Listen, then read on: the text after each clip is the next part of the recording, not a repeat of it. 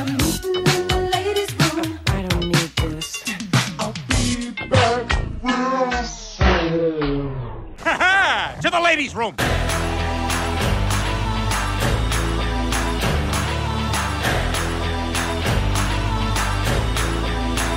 We need to talk. Use the ladies' room! Welcome to another episode of The Ladies' Room, as always, with my lovely co-host, Jane McManus. I am Julie DeCaro. We are here to talk about sports and sports-adjacent things. We haven't talked, Jane, at all about the Olympics. And I'm totally jumping, rearing to go about the Olympics.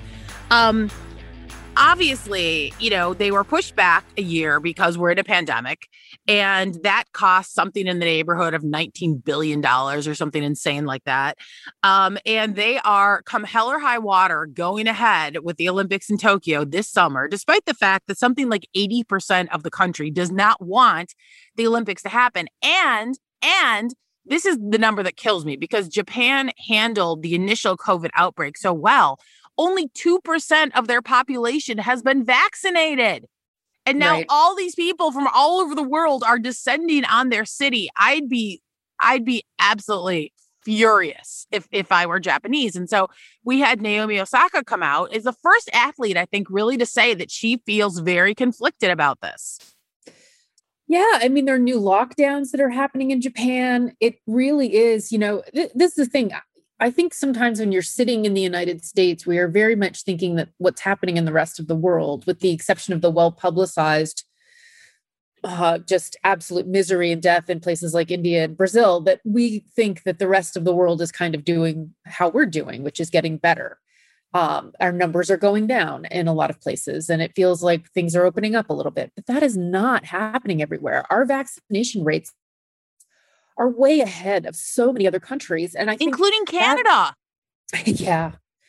I mean, that is one thing that has gone very well in the United States, is the vaccine rollout in the last 4 months.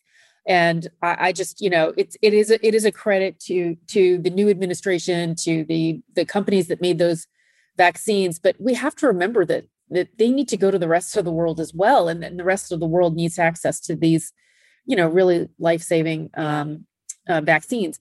But to not have those available in a widespread way, and to have a vulnerable population then where you're bringing the world on airplanes, and it is, this is relative to the rest of the world, it's a small island nation, and it could do a lot of damage from a public health standpoint to have the games, even if you don't have fans. Yeah, I guess I assume because we were such a disaster on social distancing and on masking, with all the, people running around screaming about this being a hoax, that I just assumed that we were behind when it came to vaccinations too. And on Twitter, listening to, just watching Canadians who are just now getting their first shots. Mm-hmm. And I guess the situation is the same in Japan. I just assume anyone that has socialized medicine is doing better than we are. No. But that has not been the case. No, it's not the case. And I have friends who I speak with on a regular basis who live in the EU, and they're, our kids have gotten vaccinated, and, to them, to the idea that 18-year-olds would have vaccines before the elderly population in the EU, which is exactly what's happening, is it's infuriating, honestly. So I saw Justin as well. I saw Justin and Sophie Trudeau getting theirs a couple weeks ago. And I was like, how did I get vaccinated before the Prime Minister of Canada? Right. How does that even happen? I mean, that's crazy to me. So, I mean, there's no way all these people are going to be vaccinated and immune in time for the games to start. There's been a lot of polling done in Japan, and 8 people came down with COVID or tested positive for COVID after the torch relay, which they are doing behind giant tarps. Right. Number one, so that the people don't crowd around to watch and wind up spreading it. And second of all, because people are so upset about it. that they're sort of doing everything under cover of darkness. And it really, I mean, look, I was a kid who grew up as a gymnast and I was a diver. The Olympics were always like, the goal for everybody, who's in a sport at that age. And I always was a person who teared up during the opening ceremonies and I just lived for the Olympics. And as I've gotten older and as I've learned more, I really am very conflicted about the fact that we even have the Olympics and the fact that, what it costs cities and countries to host these games and what happens after everyone leaves and all the pageantry is gone. And, it just seems like, we should just bet. I know they're not going to because they've already spent a ton of money on this and there's much more money to be lost if they don't hold the games. But it just seems like it would be a great time if there was ever a time to just bag the Olympics, this would be it. Well, and what's so important about what Naomi Osaka has to say is I think that certainly in the United States, we do have this kind of relentless positivity and we have this kind of attitude that is we're just going to, we're just going to do it. We're just going to get it done. And we're, take the risk and move forward. And that's kind of been our approach for better or for worse to COVID. And I think there are other countries where that isn't the approach. And so we're used to hear like Brandy Chastain. I've heard her in a couple of places and totally understand where she's coming from when she's like, yes, let's do the Olympics. They're doing it as safely as possible. But I think you have Naomi Osaka, who, not only is she an athlete who would play in the games, but she's also Japanese. And so she can contain both of the reluctance of the Japanese people in her way of looking at this and her own competitiveness as an athlete. And I think that's why her comments, mean so much and kind of carry a little bit more weight. She's not able to discount the risk to her community and to her people. And, I think, and that to me it's quite poignant. And it's also for her to speak out, she's a discordant voice in the athlete community by expressing that reluctance. And so I think it takes a bit of bravery to do that as well. Yeah, I completely agree. She said, at the end of the day, I'm just an athlete and there's a whole pandemic going on, which I think is, I think that especially once you get to that level of a sport, you are so in your bubble and so laser focused on your goal that I think it really takes, somewhat of intelligence and courage to look around and say, this isn't the best idea. Yeah. She talks about her own pocketbook that she's affecting, right? Well, right. But it's also, all those sweat and tears and everything that you've put into it. Of course you want to play look, anyone I know who's ever been to the Olympics is like a ride or die Olympic, just loves everything about it. Because how can you not? You see it on TV, how grand it is and all the pageantry. And of course, once you're there in person, imagine what that feels like. So, I completely understand. I think we do this thing with the Olympics that we do also. We did it with college sports this year, which really bothered me, especially college football, which is we ask the athletes who often are very young, which doesn't mean that you don't have a good point of view, but also can mean that you maybe, don't have a lot of life experience. Whether or not they want to play. Like Trevor Lawrence's thing kept being, in college football season, we want to play. We want to play. Of course you want to play. You're a 21-year-old male on a college campus who's a star quarterback. Of course you want to play. Your opinion means less to me than an epidemiologist's opinion or a public health official's opinion. And we do this thing where we're like, well, the kids want to play, so we should play. It's like, why? This is like the children leading the rest of the world in this. Like, these are not the people we should be listening to. And I feel like the same thing is happening with the Olympics. Yeah, that's true. Only it's opposed to it being the athletes. And I think this also holds true with college sports. It's not really, they're just pointing to the athletes and saying the athletes want to play. What it really is the money generating mechanism that is forcing everything forward. And that's really what's happening with the Olympics as well. You mentioned, what was it, $19 billion? I think 19 billion, something like that. Yeah. By not having it last year. Well, there are a lot of investments that were made that could still pay off if it's held this year. And if that money is lost this year because it's not held, those losses multiply quite a bit. But so I think, you're looking at internationally a broadcast sponsorship structure that is very, very much dependent on the Olympics going forward. Yeah, 100%. Honestly, I would like to see them just call it off this year. And I know that is so heartbreaking. I've had friends who were supposed to, 1980 was supposed to be their big moment in the Olympics and how devastated they were when we boycotted. So I know that is not an easy decision. I just, I know that Pfizer and biotech are donating vaccines to every athlete and every person going to the Olympics that wants it. I hope everybody gets it, because I cannot think, what happened to Brazil in the aftermath of their Olympics, where, everything was just decimated.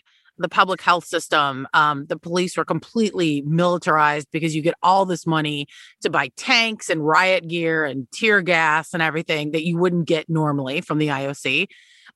They were supposed to clean up Guanabara Bay. They were supposed to revamp their entire public transportation system. There was a ton of corruption. And in the end, nothing was any better than it was before. And they are left with, just a ton of debt. That I think is, a pretty bad case scenario for, what happens after you host the Olympics. But imagine doing something like that to a giant cosmopolitan city and also leaving the virus behind when you leave. Yes. I do think that the Olympics for a long time has needed to be rethought in terms of place. We actually, Julie, solved this problem on the trifecta, the show. Great. Spain, yeah. Kate Bacon. Yeah, we actually solved it. The Olympics could give me a call. My DMs are open. I'm happy to discuss. But I think that, there's a lot of damage that's done in communities that don't have a lot of extra resources. And the Olympics could solve this by having, say 4 sites on different continents and rotating the place of the Olympics every year. And, that way you wouldn't have this individual burden on a geographic location renewed. And I don't think it's sustainable anyway, going forward. There are going to be a lot of things to think about, whether it's, climate change or just, poverty, fairness to different communities. And you could hardwire those stadiums for the kinds of things you need to do international broadcasts. I just think the Olympics needs to be rethought in a lot of different ways. And this is a great opportunity to do it, frankly.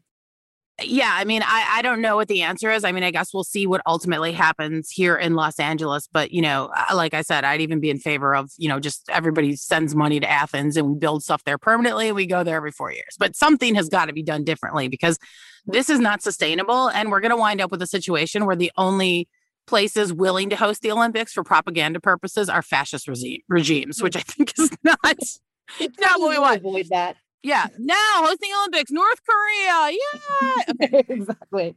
Totally willing to build all the stadiums. Yeah, absolutely. And people are eating grass, but that's fine.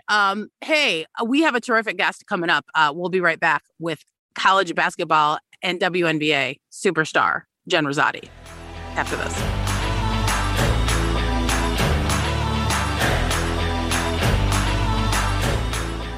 We are very excited to welcome to this episode of The Ladies Room someone who is described, when they put great behind your name in like every headline that you're in, you've accomplished some stuff in your life. Joining us is Jennifer Rizzotti, who is described everywhere as as a UConn great, which is something that you don't see every day. She is the new president of the Connecticut Sun, and WNBA season is upon us. We've got preseason games starting tomorrow. So Jennifer, welcome. Thank you. I'm excited to be here. So we got some great news yesterday about, this push that we're having to try to make women's sports, live up to the playing level that the men have with all the resources and investment they've had over the years. And it feels like we're starting to finally see some of that go the way of the WNBA and of other women's pro sports leagues, that people finally have realized there's an audience out there. And we found out yesterday we're going to have like 100 games on national broadcast channels on TV, which is terrific news.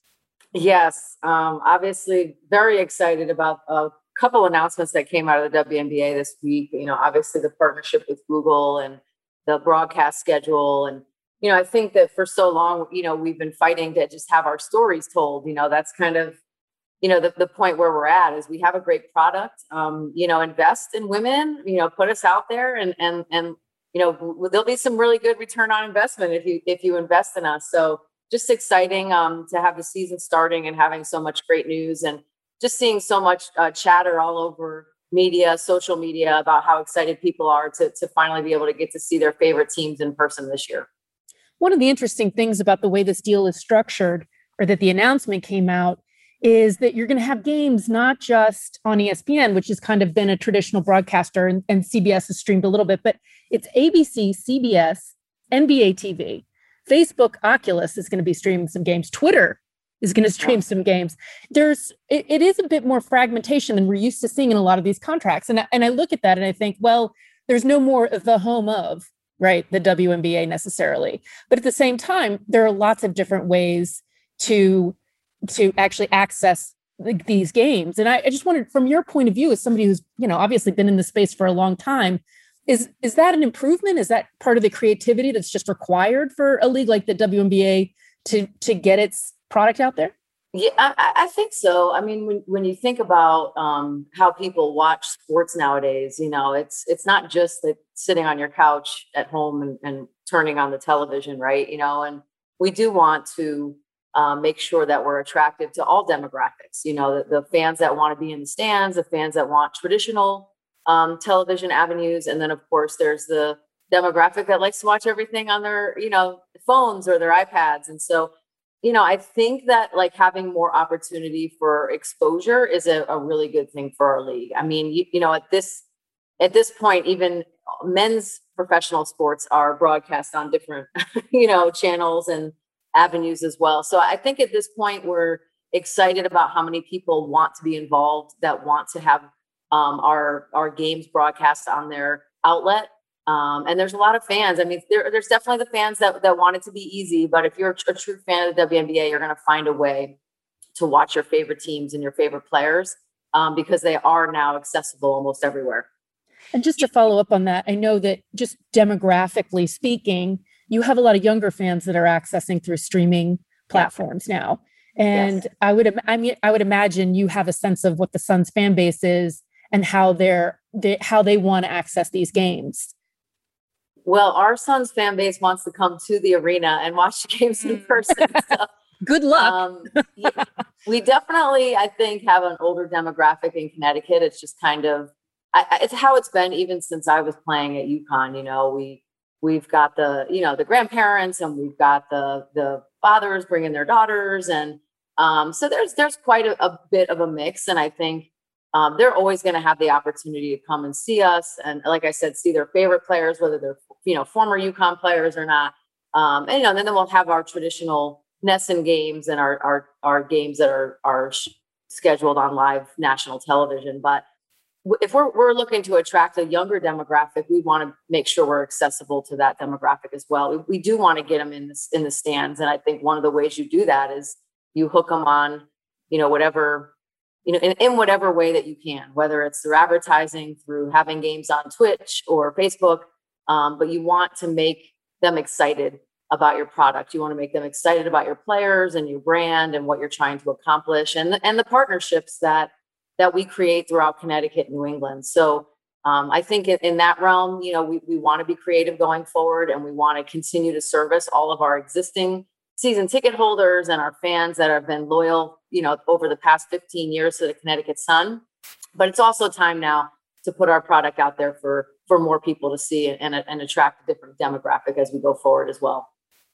Jen, in another career, I was a sports talk radio host. And I remember about 2 years ago, I think it was 2 years ago during the WNBA draft, was the first time that I remember sitting in the studio doing a show, and my entire Twitter timeline and the trending topics were all WNBA women who had been drafted. Yeah. And people were calling in saying, are you going to talk about the WNBA draft, which was something that had not happened before. And I feel like since then, the line of people on the graph that are rabid WNBA fans has been going straight up. And I feel like I'm seeing a ton more about the WNBA, just in the general sports space conversation, not necessarily in the women's sports space. Can you guys feel that from where you are as well? Or is that something that we're just noticing in media? I think we can feel it. I think, when you talk about the numbers of people who viewed the WNBA draft over the last few years and how significantly it has increased, part of that is ESPN doing a great job of covering at a different level. It's longer now. There's, even through COVID, there's, individual interviews and player stories and special interest, stories for the draft picks. And I think those go a long way. And then you look at it, coming off the heels of the NCAA women's tournament, where we also have had record numbers over the last few years. And again, it's a testament to the the young women that are in the game that are exciting to watch, that are creating this storyline throughout the NCAA tournament. And then people are tuning in 2 weeks later to see what their future holds. And so I love the timing of it, that it's kind of almost back to back, because we can utilize the momentum where people are still eager to hear about women's basketball and go right into the draft 2 weeks later.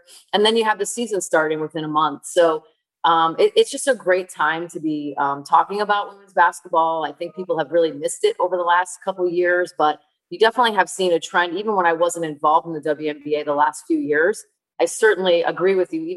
Even though I follow a lot of women's basketball on my Twitter, it was still what dominated, every single post for days at a time. And I think that's really exciting.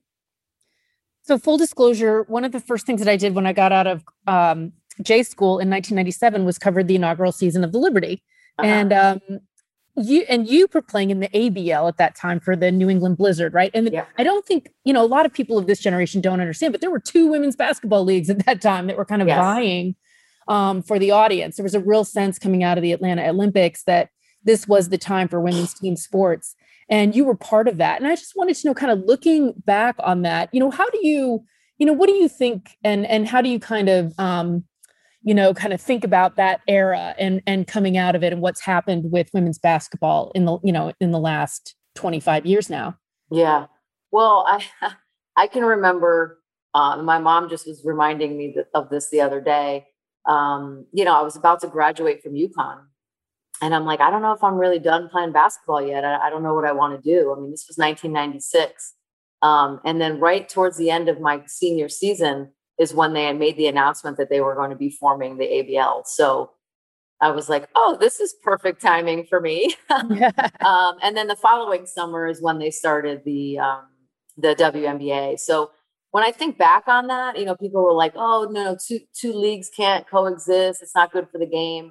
And eventually they're right. We couldn't have 2 professional leagues going on in the United States. However, it did give a lot of these women that were playing overseas a chance to come back and be a professional athlete in the United States. So there was just more opportunity when you count the 10 to 12 teams that were in the ABL and the 10 to 12 teams that were in the WNBA. For 3 years, you had, 20 plus teams full of women, both coming out of college and women that have been playing overseas and that had not had opportunity to really be able to do what they love in the US.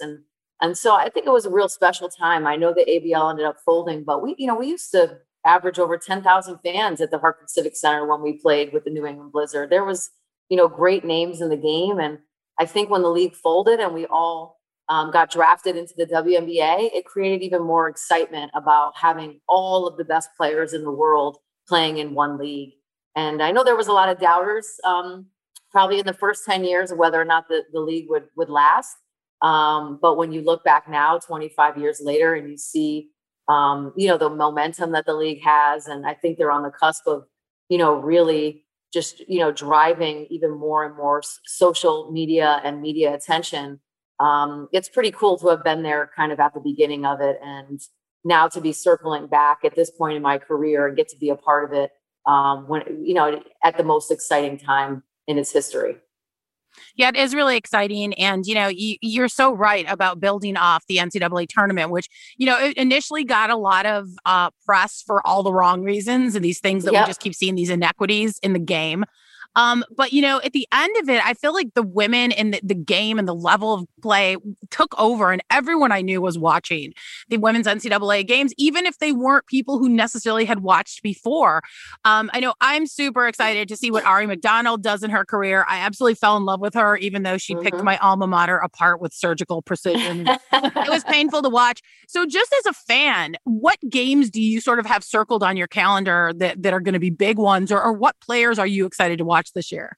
Yeah. Well, don't forget she surgically went through the UConn, my alma mater, the UConn Huskies as well too. So we're all feeling the pain, but you're so right just about the tournament starting with negative attention and so many of the inequities needing to be addressed. But at the end of the day, it really brought light what women have been fighting for decades. This isn't just about the weight room. This is about the kind of pervasive inequity in the NCAA and how it's set up for women to not be able to be successful and not to have this similar kind of investment or, structure to be financially, financially rewarding. I think it's really tough when you think about how long it's been that they have focused on men's NCAA tournament in such a way that it's raising them $1 billion a year, but that similar investment is not going into women's basketball. And so,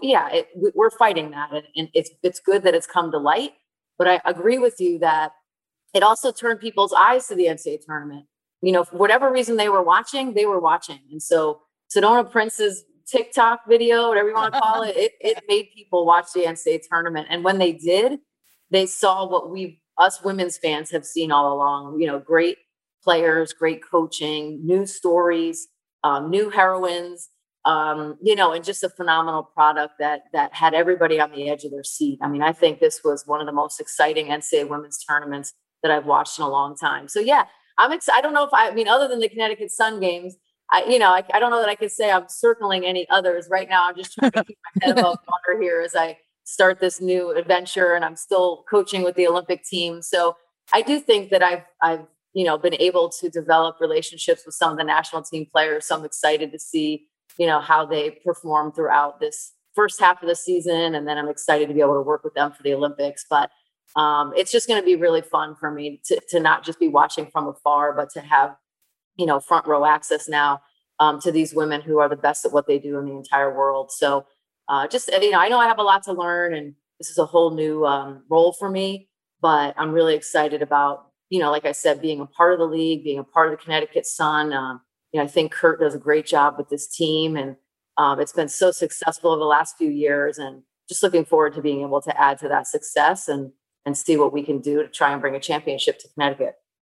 Yeah, you talk about this being a new role. Obviously, you're in the Women's Basketball Hall of Fame, inducted 2013. You played for a long, long time, but you also, and then you coached. You got into coaching in Hartford, and then George Washington, and now as a president of a team, you are in a position where you're going to be making a lot of decisions that can affect, how players are experiencing the game and the conditions that they get. And you're doing this in a pandemic. And you're also doing this at a time when yesterday, for example, I think there were 9 unions, professional unions, including the WNBA Players Association, that came out in support of voting rights. Yeah.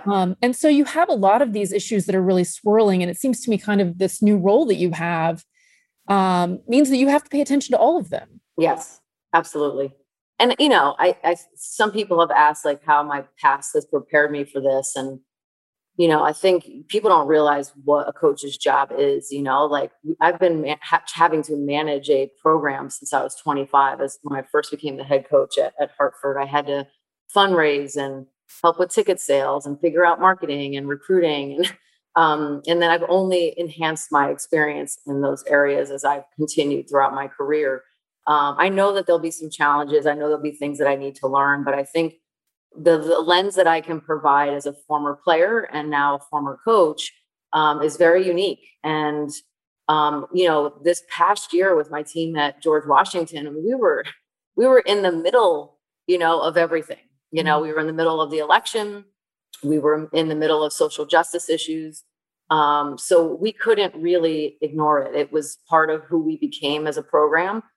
We had a campaign called Bigger Than Basketball, and our student athletes were really involved in finding issues that they were passionate about, that they wanted to bring attention to, and they wanted to do something about. We had a voting rights day where we had everybody in the athletic department writing letters to, just people across America, reminding them to vote. Yeah. We had Mental Health Awareness Day. We obviously had Black Lives Matter. We had Pride Day. So a lot of the things that we did at the college level, we can mirror, but in a much bigger way with a much bigger platform in the WNBA. So I'm very aware that part of my role is to listen, to make sure I'm amplifying the voices of our coaches and our players. It's to make the experience playing in Connecticut one that every player wants to be a part of, because there's not just a winning tradition, but we have a loyal fan base. We have the kind of environment that allows women to grow as they get older and feel prepared for life after playing. And then also be able to partner with, organizations and corporations in Connecticut to enhance the brand of our players and our coaches as well. And so I do think we have a unique market and we have a unique setup with, being tied to the Mohegan Sun. And I'm just really looking forward to learning more about it and seeing all of the opportunities for growth that our franchise can have. But I think most importantly, thinking about what the women of the WNBA were able to accomplish last summer, not just in their words and not just what they, talked about, but in their actions and being able to,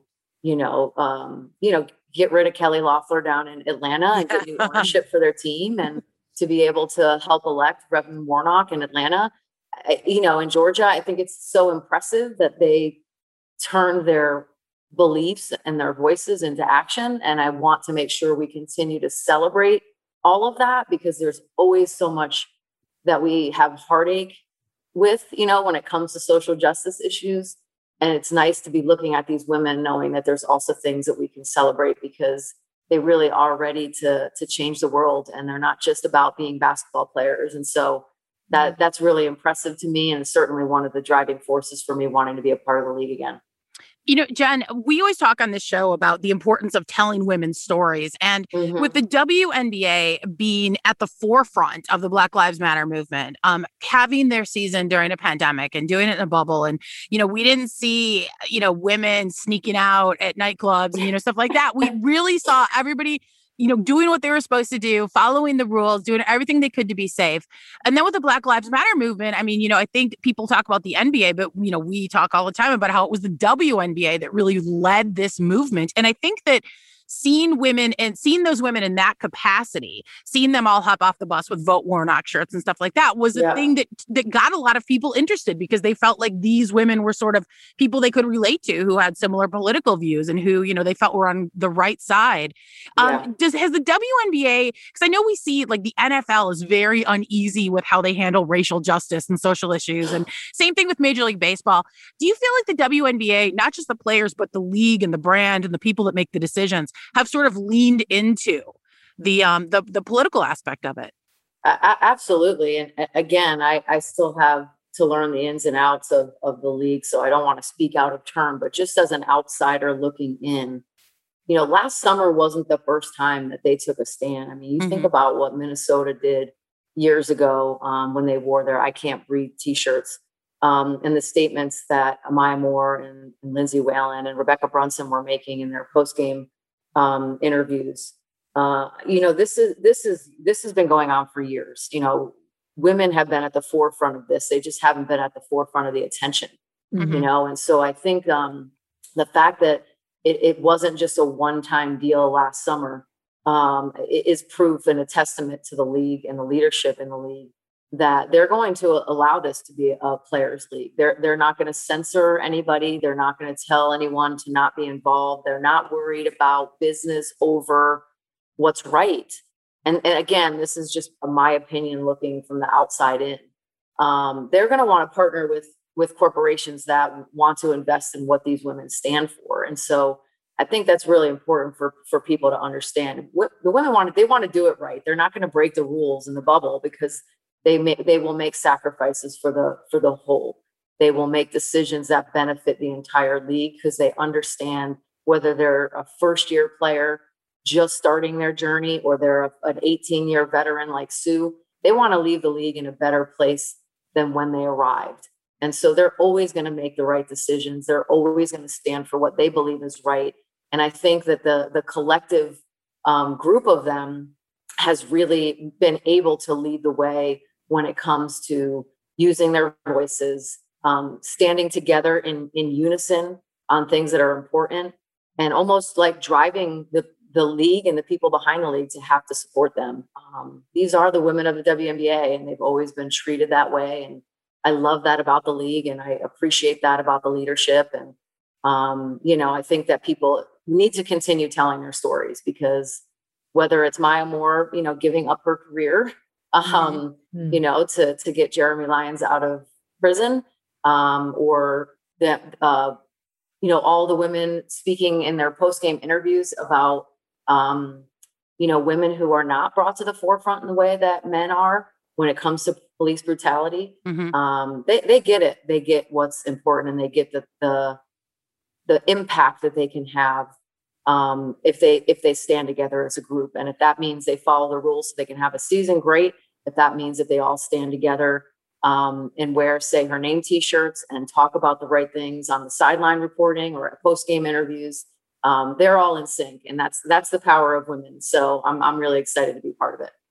Yeah, we always say on this show, women build consensus, and it's one of the things we love about the WNBA. Jen Rizzotti, best of luck with your inaugural season with the Connecticut Sun and also in Tokyo this summer with the Olympics. I'll be cheering for you as long as you're not playing my Chicago Sky. That's fair. That's fair. Thanks so much for your time. It's been really terrific talking to you. And again, best of luck. Thank you so much. Appreciate you guys.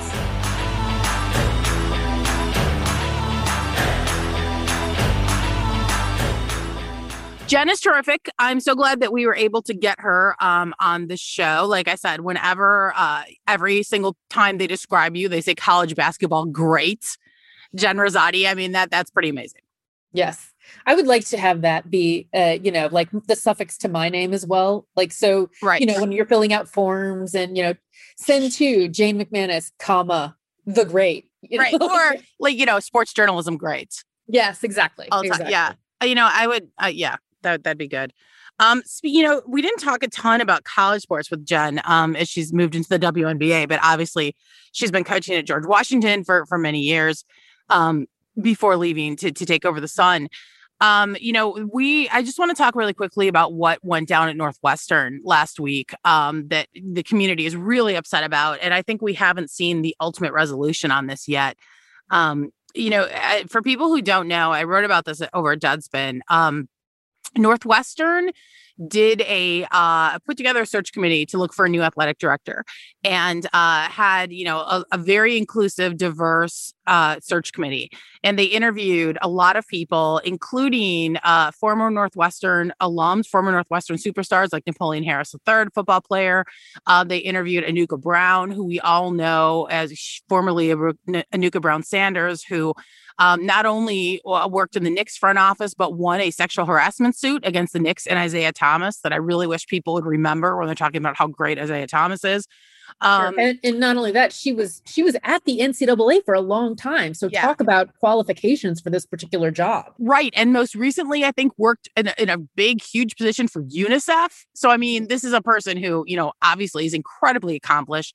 Northwestern wound up choosing the guy down the hall. Who is, as people have described to me, a member of the good old boys club, a guy who his name is Mike Polisky. He is supposedly the choice of former AD Jim Phillips, who's now the head of the ACC, of Pat Fitzgerald, the head football coach, of Pat Ryan, who is a huge donor to Northwestern, and all the athletic facilities are named after him, and the college president. And the problem is that Mike Polisky was involved in a cheerleading scandal. Basically, he's being sued for sexual harassment. Basically, what happened is the cheerleaders are pretty much being pimped out and sexually exploited to wealthy donors who come and hang out with the cheerleaders before the games, fondle them, pick them up, slap their butts, do all kinds of things they're not supposed to be doing. And one of the cheerleaders named Hayden Richardson and another cheerleader named Erica Carter. Hayden Richardson has actually filed a lawsuit against the school. Erica Carter says that she will do so. Erica Carter is Black, and she was told that she could not wear her hair in braids or other quote unquote ethnic hairstyles, that she couldn't stand next to another Black cheerleader because of the optics. So all kinds of problems. Their cheerleading coach was ultimately fired last fall. But Mike Polisky, who the cheerleaders went to for help, basically accused them of fabricating evidence.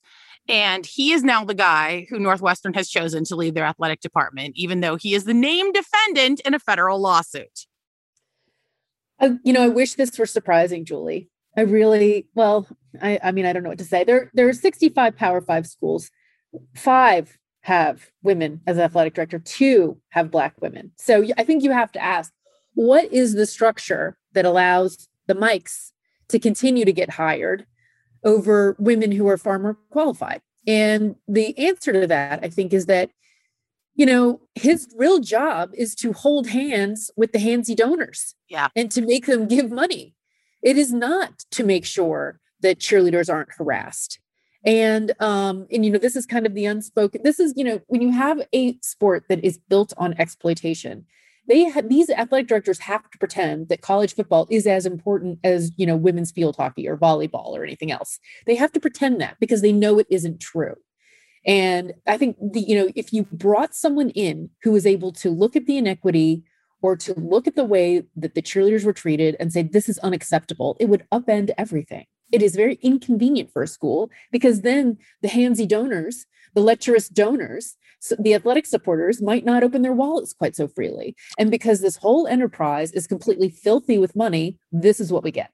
And imagine being a 20 or 21-year-old girl who, and I'm not even saying woman, I'm saying girl at that point, because these are children. 21, you get to be a woman at 21. But I see your point. They're quite young and easily exploited. Yes. I'm not saying that in the grand scheme of things, they're not women. I'm saying that, like, compared to us, these are children. Right. I mean, like, I look at my kids as children, even though they're technically not. Right. She gets up the courage, who's gotten zero support from her cheer coach, who's basically told her to sit down and shut up about this. She goes to the athletic director for help. She meets, I mean, I can't even imagine. I remember what it was like to, like, interview people for the first time when I was that age on the phone. I was terrified. Right. She goes to the athletic director. She meets with the deputy athletic director and the Title IX person there, and they accuse her of lying. Right. I mean, imagine what that feels like. She has no power whatsoever. None. And she could lose a scholarship. She could lose her ability to be in school. She could feel the wrath of a fan base. I'm sure she does. I'd hate to see, if she's on social media, what kind of messages she gets. This is the way it goes. And it's absolutely, absolutely horrifying. And then to have the institution itself give the stamp of approval to a person who is a named defendant, with these allegations is really, I don't know. And over such qualified women who were in that candidate pool. It's absolutely believable considering how absolutely filthy college sports are, revenue generating college sports are. And the search committee is absolutely livid because they spent all this time vetting there was a search firm involved who vetted candidates, and they interviewed them, and they spent all this time doing this only to have them point to the guy who's like the best buddy with the other guys. And they're sort of like, what were we doing here for all this time? You were cover. You were providing cover as a search committee. That's what their job was. Well, I mean, look, when I was growing up, Northwestern was the punchline of the Big Ten. Everyone always admired their academics, but their sports, not so much. And, within the past 20 years, Northwestern has really exploded in terms of their athletic facilities. I mean, they have both stadiums are named after Pat Ryan, one of the donors, who is the guy who wanted Mike Polisky. And someone pointed out to me, this is a bunch of white guys picking the other white guy. Yeah. Which is, we hold Northwestern up as, sort of the academic standard in the Big Ten. And it's really disappointing, I guess, to see them go down the same route as so many schools that are basically known for football.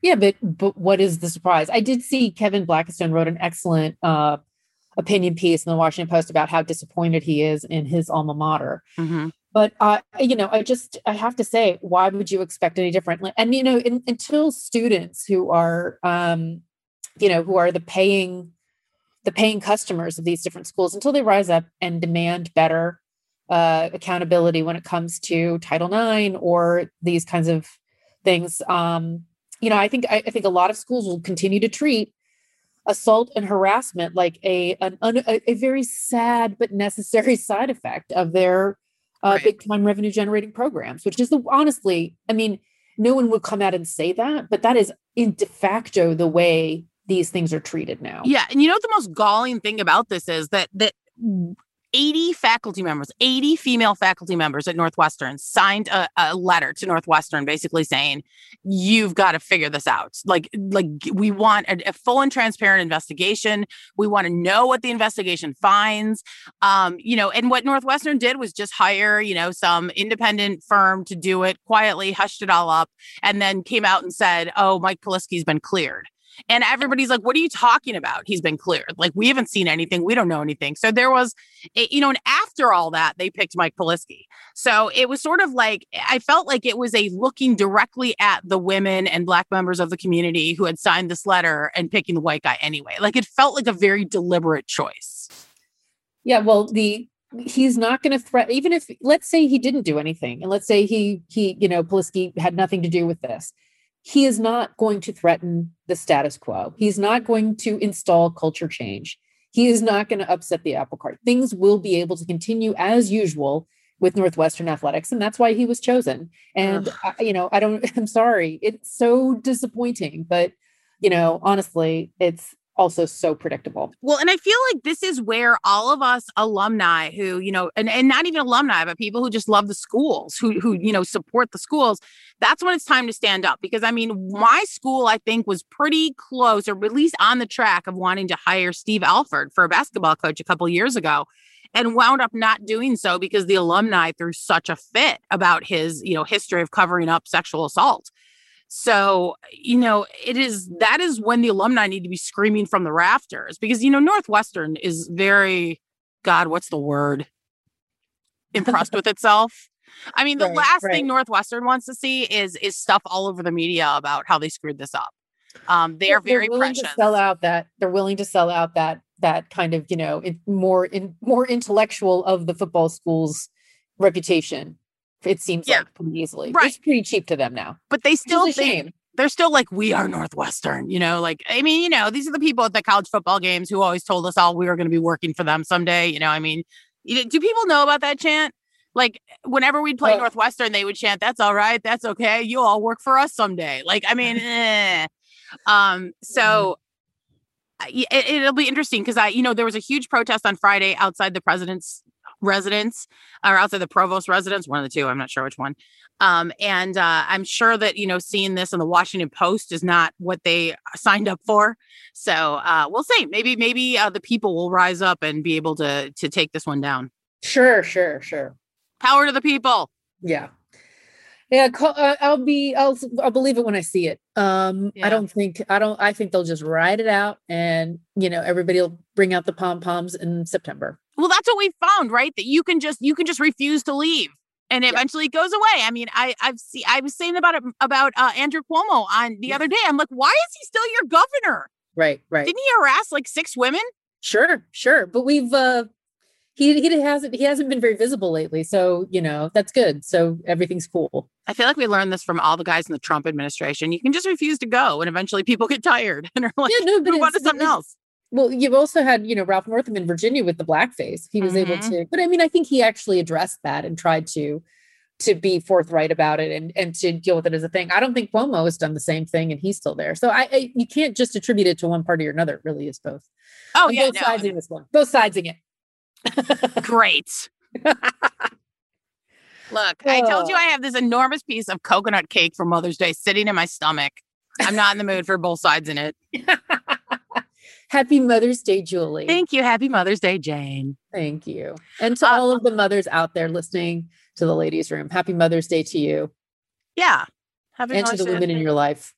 Yeah. And just women in general. Just rooting for all the women. Somebody's gotta. Yeah, exactly. Northwestern's not. Hey, that's it for our episode. We hope that you'll read our work over at Deadspin and give us a follow on Twitter at Jane Sports and at Julie DeCaro. Thanks for listening. We will see you next week here in the ladies' room.